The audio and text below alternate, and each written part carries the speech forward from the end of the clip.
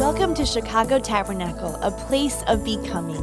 Wherever you find yourself, we pray that you would be encouraged today by God's word. Spirit of the Lord is here, and that's really all we need. Amen. It is such a joy for me to be with you today. Many of you don't know me, don't know anything about me. I'll tell you a little bit about that in a moment. But I know a lot about you, and I love you. Every time I'm here, I'm like, I need one of this staff to quit so I can have their job.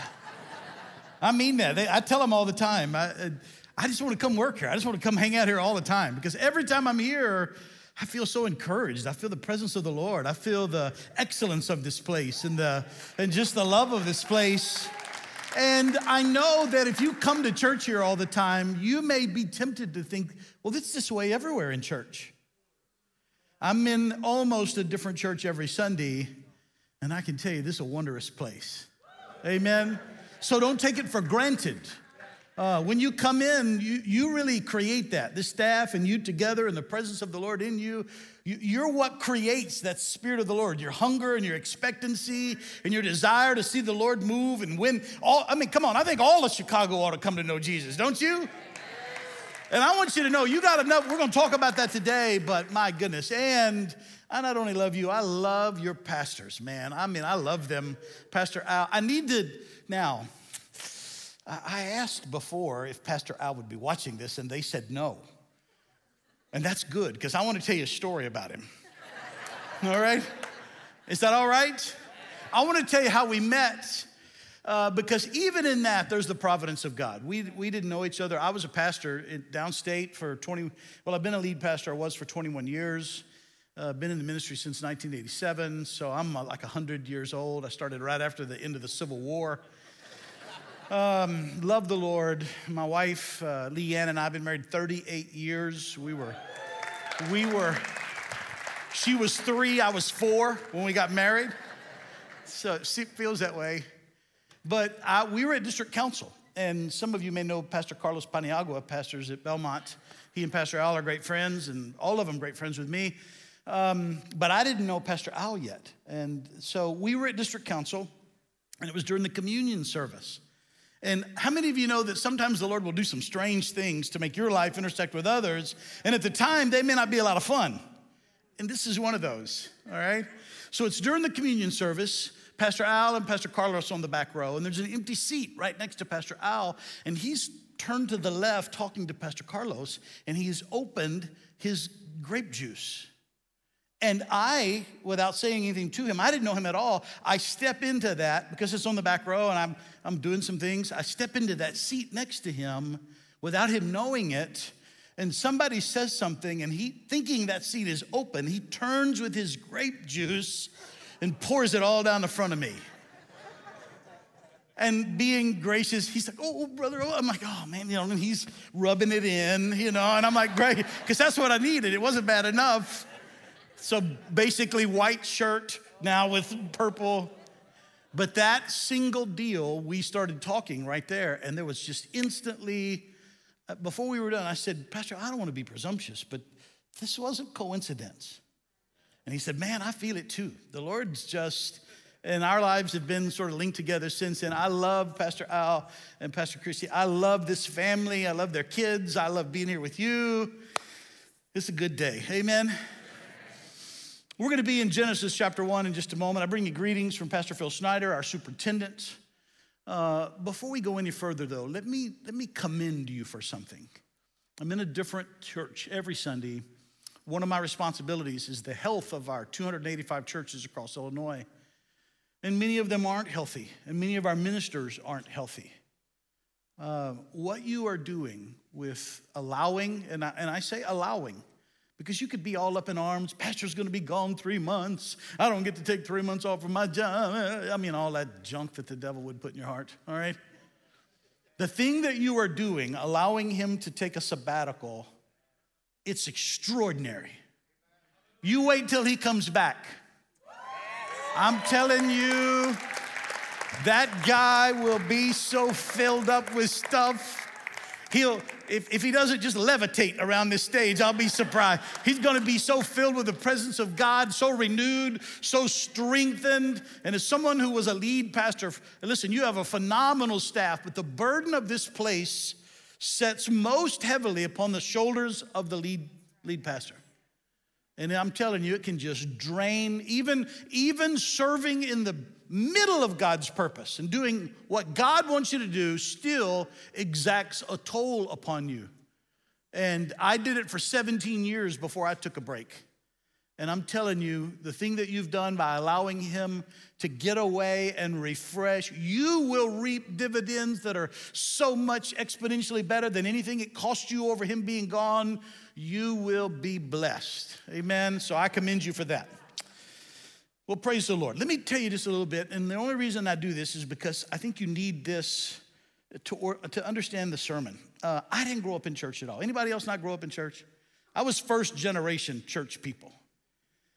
You've heard people say, oh, you the black sheep of your family. Okay, I was the white sheep of my family. They were all black sheep, all right? All of my brothers and sisters were alcoholics and drug addicts and just a mess of dysfunction. I have 6 half brothers and sisters, have no whole brothers and sisters. I have that many because of my mom's 7 marriages. Yeah, that's a lot, all right? I think it was like do 5, get 1 free or something. I don't know. She was after some sort of, she's still living. She was an alcoholic all of her life, got saved 8 years ago on the front row of my church. Isn't that cool? I didn't have any real connection with her for almost 10 years, a long time. And now the most basic question that I'll get, she just recently moved back down south. She's 84. The most basic question I'll get from her, the most common question will be a phone call where she'll say, and this is just the Lord. She'll say, I was reading in Matthew the other day. Could you explain to me what it means where, because even though she's 84 years old, she's a brand new Christian in the Lord, and it's something when you get to disciple your mom. Amen? So the Lord is good. But I come out of that life of all kinds of dysfunction and broken homes and really didn't have any sort of what people would call a regular childhood. And it's just the hand of the Lord. I still am amazed at the woman that I married. She is so much better than me. All the ladies, you can say amen, because that's the way it is in every marriage, right? So much better than me. Such a blessing to my life. And this morning, I want to talk to you about that. I want to preach fairly quickly, and then I want to tell you about the most miraculous moment in my life, the biggest miracle, the most clear picture of the hand of God that I've ever been involved in. I want to read to you from Genesis chapter 1, verse 26, a message that I've entitled, as you see it on the screen, What Are We Creating? Genesis 1:26, I want to read from a little different version, the New Living Translation. It says this, it says, Then God said, let us make human beings in our image, to be like us. Would you say like us? Let us make human beings in our image to be like us. They will reign over the fish in the sea, the birds in the sky, the livestock, all the wild animals on the earth, and the small animals that scurry along the ground. You see, when we come to the creation narrative and we get to the point where Adam is formed, there's a very important piece that I need to make sure you understand. I think you do, but we're going to set it in juxtaposition to something in a moment, and that is that Adam wasn't born, he was formed. And up to the fall of man, Adam lived in a sinless state. He was very much like God. When we see this about the image of God, we sometimes think that Adam looked like God. And I don't know that there's any real issue with that, but God is not limited to this corporal form that we have. He's not limited to be in the shape that we are. So while Adam was perhaps formed in the image of God physically, he was certainly formed in the image, in the likeness of God, in his creative ability, in his mind, in his values, in his heart, in the way he saw the world, in the dominion that Adam exercised. Literally, the language in the Hebrew seems to indicate that if creation looked at Adam from a distance, there were times when creation sort of had to do a double take to see if that was Adam or God the Father. Their image, the image of the Father, was so stamped upon Adam in his personage, in his intellect, in his abilities, in what he was. He wasn't born, he was formed by God. And because he had no earthly parents and mankind had not yet fallen, he didn't inherit a sin nature. He was initially completely without sin. God passed on to Adam a portion of what he was. I've read that many times, but here's the interesting thing that I find in this as I was studying it. We're going to be in Genesis 5 in a moment. I want to show you a remarkable contrast. But one of the things that I want to make sure you know, first of all, is that God created you and I, all of mankind, with the ability to pass on a spiritual legacy. You were made by God to pass what you are into others, not just the way you look. And this isn't primarily about parents and children.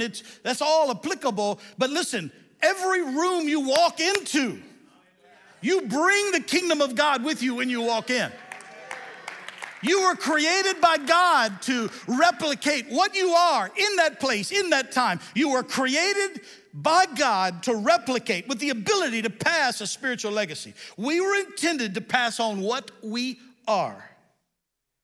But when we come to Genesis chapter 5, I want you to notice something. This language in the King James, when it says, let us make man in our image after our likeness, that's repeated in chapter 1. And it's repeated in chapter 3, and if you had asked me, I would have said that's it. That's the only time you hear that language. This year, as I do every year, I start January the 1st, and I read through the whole Bible in the year. If you'd like to join me in that, every morning I post, about 4 a.m., I post a daily set of readings. If you're not already doing something like this, Chicago Tab, you can join me. Go to Facebook, look for Pastor Roy's Bible Reading Group. There's about 275 of us that every morning I post the daily readings. If you stay with it 7 days a week, it takes you about 15 minutes. You'll read through the whole Bible this year. We post comments and insights, and anytime I see something cool, I'll write it out. It's just a cool way to keep each other accountable. Pastor Roy's Bible Reading Group. You'll have to ask to join, but I'd love to have you be with us. But in Genesis chapter 5, listen to this. It says this, very similar language. It says, this is the written account of the descendants of Adam. When God created human beings, he made them to be like himself. We were made to be like the Lord. He created them male and female, and he blessed them and called them human. And when Adam was 130 years old, here it is again, listen to this. He became the father of a son who was just like him in his very image. He named his son Seth. Father, this morning, I ask, Holy Spirit, you do what I certainly can't do. I pray you'd awake. I love this song, Lord, there be something come alive in us. Oh, Lord, I pray that you would awaken something put in us by you, Father. We think that we are earthbound, that we are limited to perhaps the talents or the abilities maybe we think that we're the sum of our worst day, that we live in the shadow of our greatest mistake, or perhaps what our parents were, or perhaps the moments of opportunity that we miss. But none of that is true, Father. You awaken something today. That we begin to realize, oh, Father, who we really are and what we're really here to do, Father. Stir Chicago Tabernacle to such an extent today, Father, that when they walk out of this place, oh, Lord, all of hell trembles because something in them has been awakened by the Spirit of God. Do it, Father. Only you can. In Jesus' powerful name, amen. This idea of passing on, we see in the creation of Adam, the passing on of a pure, sinless nature from the Father into Adam. But then in this section of Scripture, using exactly the same language, Adam made a son in his image after his likeness, named Seth. Now, what's interesting about this is that this happens after the fall. The first time God's image gets passed into Adam, but the second time, Adam's now fallen nature gets passed into Seth. And the reality is that Adam passed on what he was into his son Seth. Adam's sin nature passed from one generation to the next, and it gets worse and worse and worse. And you and I are living in the replication of one generation after another, after another, after another, passing a sin nature into each subsequent generation. And how many of you feel the world around us getting darker? Anybody? That's spiritual. That's not political. That's not geospatial. That's not any of those things. That is about a spiritual legacy of sin being passed that began in Adam, into Seth, into the next generation, into the next, into the next. It is a spiritual law that one individual passes on what they are into another. Listen to it in Romans chapter 1. We hear about it.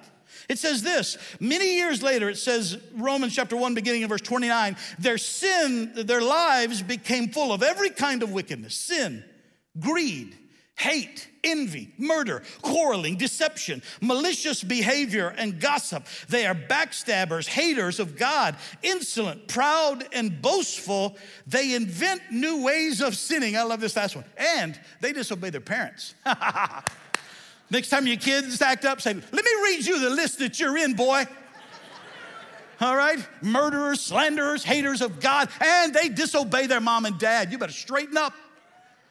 Amen? This idea that society has descended to this place where there's this, and I had fun with the disobeying of parents, but listen to this. They invent new ways of sinning. That sounds like the world we live in, doesn't it? My goodness, I'm 57 years old. There are things going on today. If you'd told me they'd be a part of our society when I was a teenager, I would have laughed out loud. No way people will ever do that. And we're inventing new ways. What that is, that's the propagation of one sinful generation passing on an ever-increasing level of depravity and the ability to ignore the things of God and absence of the Word of God and absence of the presence of God. And we get further and further and further and deeper and deeper and deeper into sin as a society. You feel it, don't you? So now we're seeing theology. We're seeing the Word of God come to pass as it always does in our world. This replication from one generation to another, it's etched into the fabric of humanity. We replicate what we are. I don't know if you've ever had your parents say to you, I grew up in a place like this, but you ever have your mom and dad, listen, don't do what I do, do what I say. That's the dumbest thing anybody's ever said in the world. Amen? Listen, don't you do what I do. You do what I tell you to do. Come on. The reality is this. What one generation does in moderation, the next generation will do to excess. We can teach whatever we want, but the lives that we live get replicated and moved a little further in every generation. But it's not just parents to kids. Our society, we influence society. What we allow, the next generation will do to excess. It's happened throughout the history of the world. It's not anything new. It goes on and on and on with each generation replicating what they are. It began with Adam into Seth, and we are living in the reality of it. It goes on and on until eventually society comes to the place that what Paul wrote to the church in Colossae becomes true. Colossians chapter 1, verse 21 says this. This includes you who were once far away from God. Listen to this. You were his, say it. Wow, enemies, separated from him by your evil thoughts and actions. I don't know that I have any known enemies today. None that I'm aware of. But I can assure you that if I thought for a minute that the creator of the universe was my enemy, I'd do something, amen? I don't know how you define hopelessness or terror or overwhelming adversity, but having God as your enemy,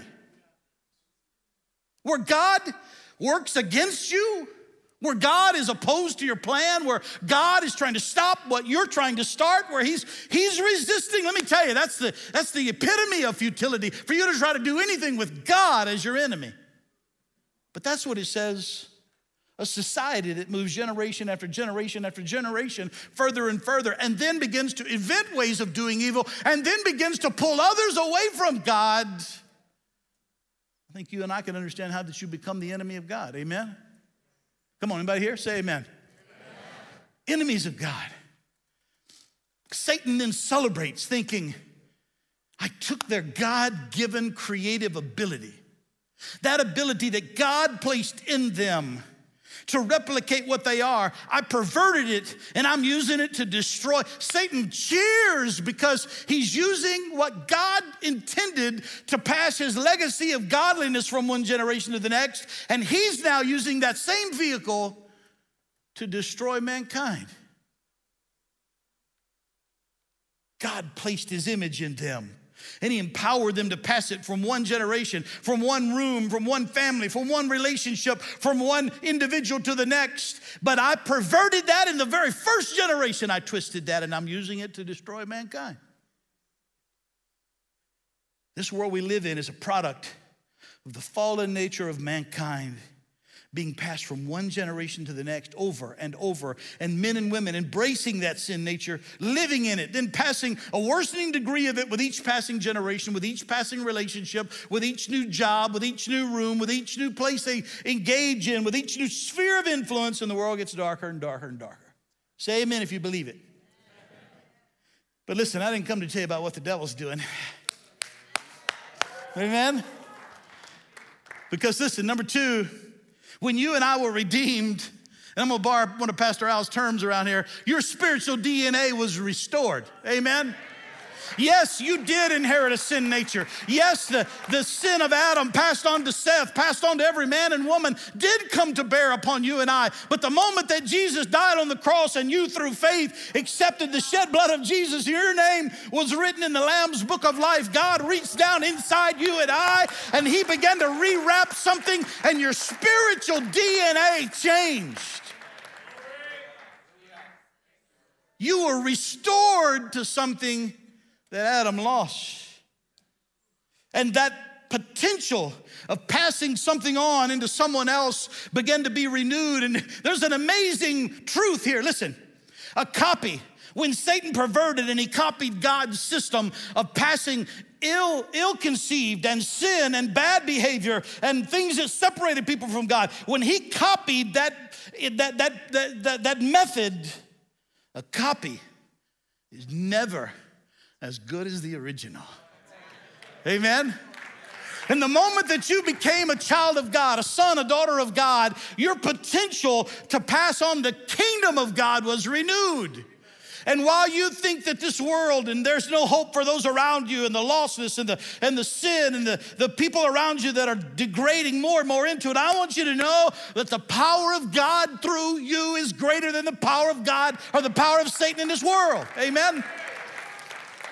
Your potential to replicate the nature of God has been restored. It's no longer about you. It's no longer about your ability or your intellect or your degrees or your money or your position. God will use all of that. It's about the nature of God that now lives in you. God is all about those who don't know him. You may be today the only taste of heaven they're going to experience. Listen to what, just real quickly, some scriptures that speak about this replication. Philippians 4:9, keep putting into practice all you learned and received from me, everything you heard from me and saw me doing, then the God of peace will be with you.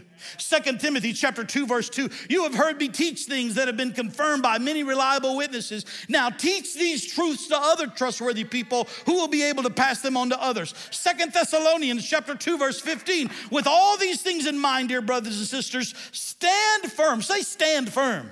Come on, don't quit. Stand firm and keep a strong grip on the teaching we passed on to you both in person and by letter. And finally, Matthew chapter 3, verse 8, prove by the way you live that you have repented of your sins and turned to God. Come on, prove by the way you live that you've been transformed.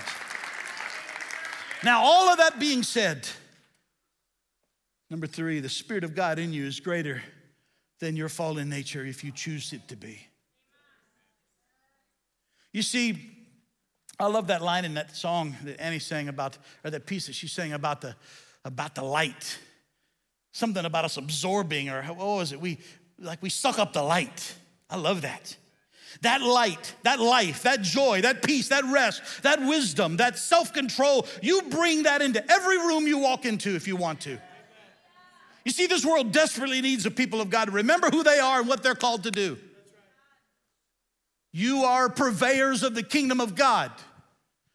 You may be working hard to make a living and raising children, but your first and primary commission, the moment that you accept Christ into your life, is to be an ambassador. Paul said in Corinthians, we are therefore Christ's ambassadors, as though he were making his appeal to the world through us, and he is. Every room you walk into, if you will allow him to, the kingdom of God walks into that room.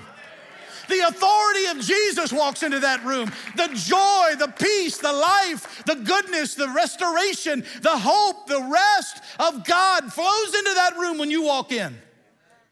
Or it doesn't. So I go back to my question. What are you creating? You pass it on a nature every day. You say, oh, no, that's for those called. Yes, for all of those called. Every room you walk into, you're going to create something. Every traffic jam you're in, you're creating something. Every business transaction you're engaged in, you either bring the kingdom of God or you'll bring the kingdom of darkness. Every relationship you're in, some of you are saying, man, if I just had a better wife, if I had a better husband, I could be all that God has called me to be. Listen, they're praying the same thing. Come on, quit waiting on them. You recreate the kingdom of God in your relationships. You speak life to your relationships. You're called. Listen to what Jesus said in Matthew chapter 5. I spoke about the light a moment ago. He said, you are the salt of the earth. But what good is salt if it has lost its flavor? Can you make it salty again? It will be thrown out and trampled underfoot as worthless. You are the light of the world, like a city on a hilltop that cannot be hidden. No one lights a lamp and then puts it under a basket. Come on, you were intended by God to light up every place you go. Replicate the kingdom of God. Instead, a lamp is placed on a stand where it gives light to everyone in the house. In the same way, let your good deeds shine out for all to see, that they might applaud and know how good a Christian you are. Really? No. So that they might praise your heavenly Father. You see, by you replicating the kingdom of God, they are drawn to the presence of God. God created you to bring the light of the kingdom of God into every life you touch. And you might be tempted today to think that you don't matter. I've kind of hurried to get to this point because I want to tell you a story. And the reason that I told you part of my story is so that you'll know where I started. You see, I have no doubt that there are some of you here today that you could tell a story that would make mine go, oh, you win. You got it. Many years ago, when I became the district youth director of a district, there was a trip on the books. We were sending a missionary, one of the very first missionary families, to Mongolia, not long after the Soviet Union had fallen and Mongolia had become open. My predecessor was supposed to go and assist them with some things, and because I had taken the office, they said, okay, you need to go to Mongolia. All right. I'm from a little bitty tiny town of 3,200 people. All right? Some of you live in neighborhoods that have more than that. Probably all of you live in neighborhoods that have more than that. 3,200 people in my hometown. My uncle was mayor for 36 years. My dad was a county tax assessor. My grandpa ran the water department. What that really means is that anything I did, the whole town knew. All right? I come from a little bitty town like that, and they said, you need to go to Mongolia. I think my first question was, where's Mongolia? To give you an idea of how far, I'd become the district youth director. I'd been in office about 6 months when this happened. In order to go at that point in time, because the Soviet Union had just fallen not long before, there was no real immigration customs in the country. I had to send my passport to the Mongolian embassy in New York. Took about 5 months to get the visa.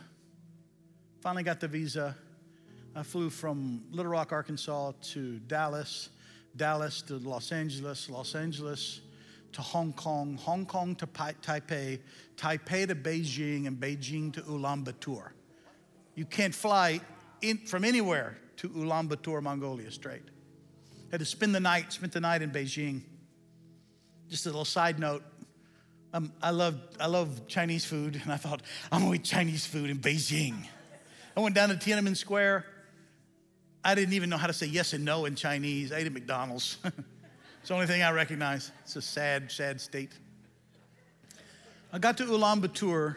A missionary met me there.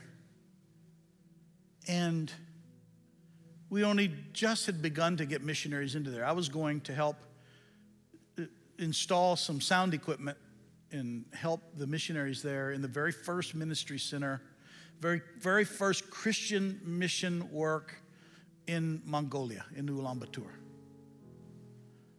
in many, many, many years.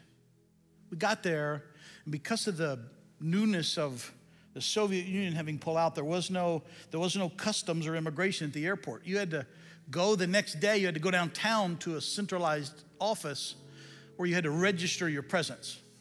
So the missionary said, "Listen, I'm gonna take you down there, but we're gonna be leaving to go back home for a few months the day before you do, and when you're here for an extended period, they keep your passport.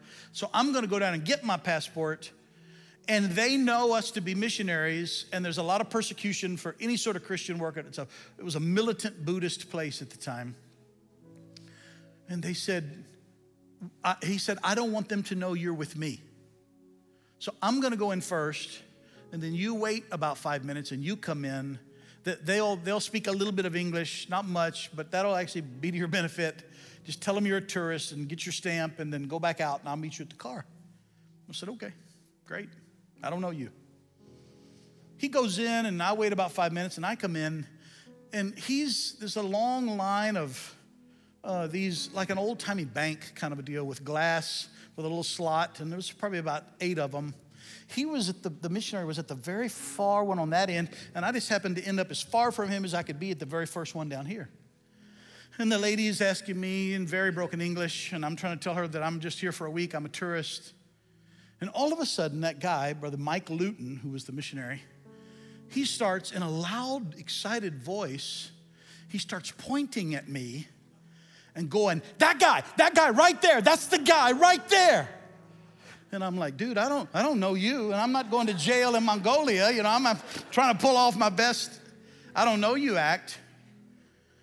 And the lady behind the glass that's helping him stands up, and she sort of a scowl on her face, and she motions to me to come down here, and I'm like, "Dude, what are you getting me into?"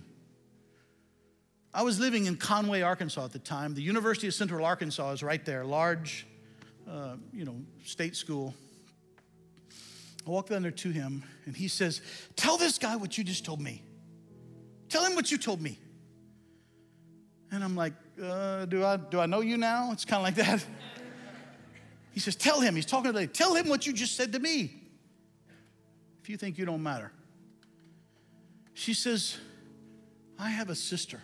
Very broken English. She said, "I have a sister, one of only 4 Mongolian students at that time, studying in the U.S. This was many years ago." She said she's basically an exchange student. Remember, this is when the Soviet Union still had control of Mongolia. She said, studying in the U.S. She said, and we haven't had, because when the Soviet Union pulled out, they sort of disconnected everything. Most places didn't have running water. They didn't have heat. They didn't have phone. There wasn't any internet back then like we have now. There were no cell phones yet. She said, and we haven't had any contact with my sister in 2 years. We don't know where she is, or we know where she is. We don't know how she's doing. We've had no contact. She's had no contact from us. And he said, no. Tell him what you told me. And he said, tell him where your sister goes to school. And she said, oh, my sister goes, she said it wrong. She goes to school at the University of Arkansas Central. All right, guys, the house that I was living in, I could walk out and look down the street, and I could see the administration building for UCA. Now, I'm on the other side of the world. And you might think that that doesn't mean anything. She said, would you take some things and mail them? I said, no, ma'am. She still didn't understand. I said, I live right there. I'll find your sister. And if that weren't enough, the rest of the week went on. She agreed to find me. I didn't know how she was going to do it. But the night before I was supposed to fly home, I come back to this little concrete block building that they called the White House. It was a hotel, but don't think hotel. Think, I don't know, very tiny little building, funny moment. The room that I was staying in shared a bathroom with everybody else. It was only about 5 rooms. And they had a little kitchen where a little Mongolian lady, part of the room was breakfast. But I didn't know yes and no in Mongolian. So the first morning I walked down, there's this little Mongolian lady, and I could tell, or I presume, that she's asking me, what do you want for breakfast? Well, I don't know how to say yes in Mongolian, and she doesn't know how to say one word of English. And so she keeps asking me, and she's saying the same phrase, and I'm like, and she's getting frustrated, and I'm like, Lord, could you just supernaturally drop Mongolian down in here? He didn't, all right? She asked me about the 4th time, and I thought, and listen, the Holy Spirit, he'll take care of you. I looked right at that lady and did this. I went, buck, buck, buck, buck, buck, buck, buck. She lit up, and I had eggs every day after that, all right? Come on, you can get by if you have to, all right? That's where I'm staying. The night before I'm to leave, I get back to that missionary drops me off. I'd sort of forgotten about this because it wasn't that big a deal, you know. It's a coincidence at that moment, right? I walk upstairs, and that lady is sitting on the floor by the door to my room. And she's holding in her lap a shoebox. And I walk up to her, and I greet her. She speaks fairly good English, but broken English. And she said, you will mail this to my sister. And I said, no. She still doesn't get it. I said, no, I'm going to go find her. She had her name written on the top of the box. She had an address like I was going to mail it. I said, I'll go find her. She lit up, and she opened this box. And now this was a place where you couldn't buy bread. There was nothing in the stores. How she got what was in this box, I will never know. She opened this box, and inside that box was a brand new pair of pink high-top Converse All-Stars. And 4 brand new U.S. $100 bills. The last 2 things, though, were the most remarkable. There was a stack of letters about 1 inch deep with a rubber band around them from mom and dad and from relatives and from loved ones. And each one of them had the girl's address on it. And then she reached down in that box, man, and she pulled out a stack of business cards, about 1/8 of an inch deep with a paper clip on it. Remember, we were struggling to get people into Mongolia, missionaries, to tell people about the Lord. She turned that business card towards me, and she said it just like this. Little old nobody kid from Lake Village, Arkansas, product of sin, and something got passed on that certainly wasn't usable from the Lord. She turned that business card around at me, and she said, just like this, you come back to Mongolia, yes? And I said, oh, I would love to come back to Mongolia, but I don't know if I'll ever get to. She said, no, you come back to Mongolia. Forceful now. She said, you or anyone from your organization want to come to Mongolia. She said, you contact me. She said, I'm the one who approved visas.